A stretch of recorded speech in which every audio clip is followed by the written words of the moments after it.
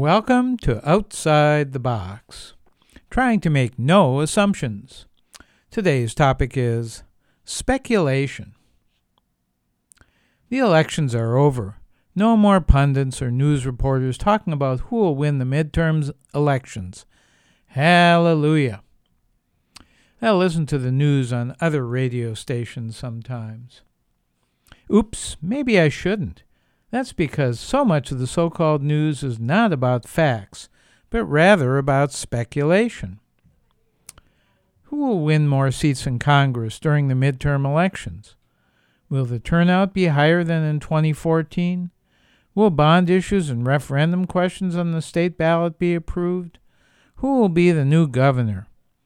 So many stories before the election tried to answer these questions, which, of course, were unanswerable until the November 6th election was over.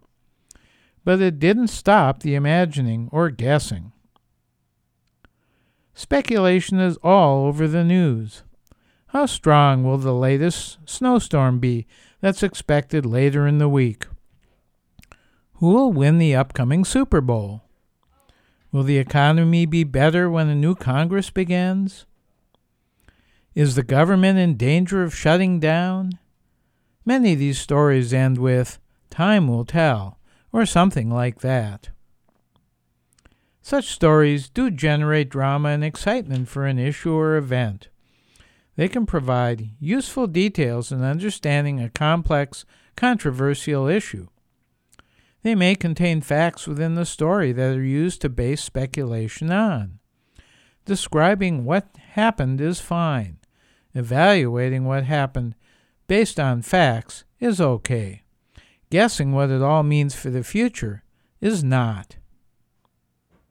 A story about a congressperson challenging a new voting system in court is news. A story about a candidate responding to a claim of sex discrimination is also news. A statement by a president with no facts to back it up is news. Claims by a winning candidate of what they will do when they'll take office is news. A death count and the current number who are unaccounted for from a forest fire is news. But commenting on what side might win the court case on the voting system is speculation. Stating that a president's comment is false because it contained no factual backup is assumption, not fact. What's likely to happen when a winning candidate takes office is also guesswork, or at best a prediction, just like what the weather will be 2 or 7 days from now. Just the facts can be boring. Guessing what it means can be more interesting, dramatic, or even provocative. It can hold the listeners' and viewers' attention. But it can lead us down roads to nowhere if the speculation is not true, which is often the case. How do you feel about so-called news stories that are really speculation and predictions of what might happen?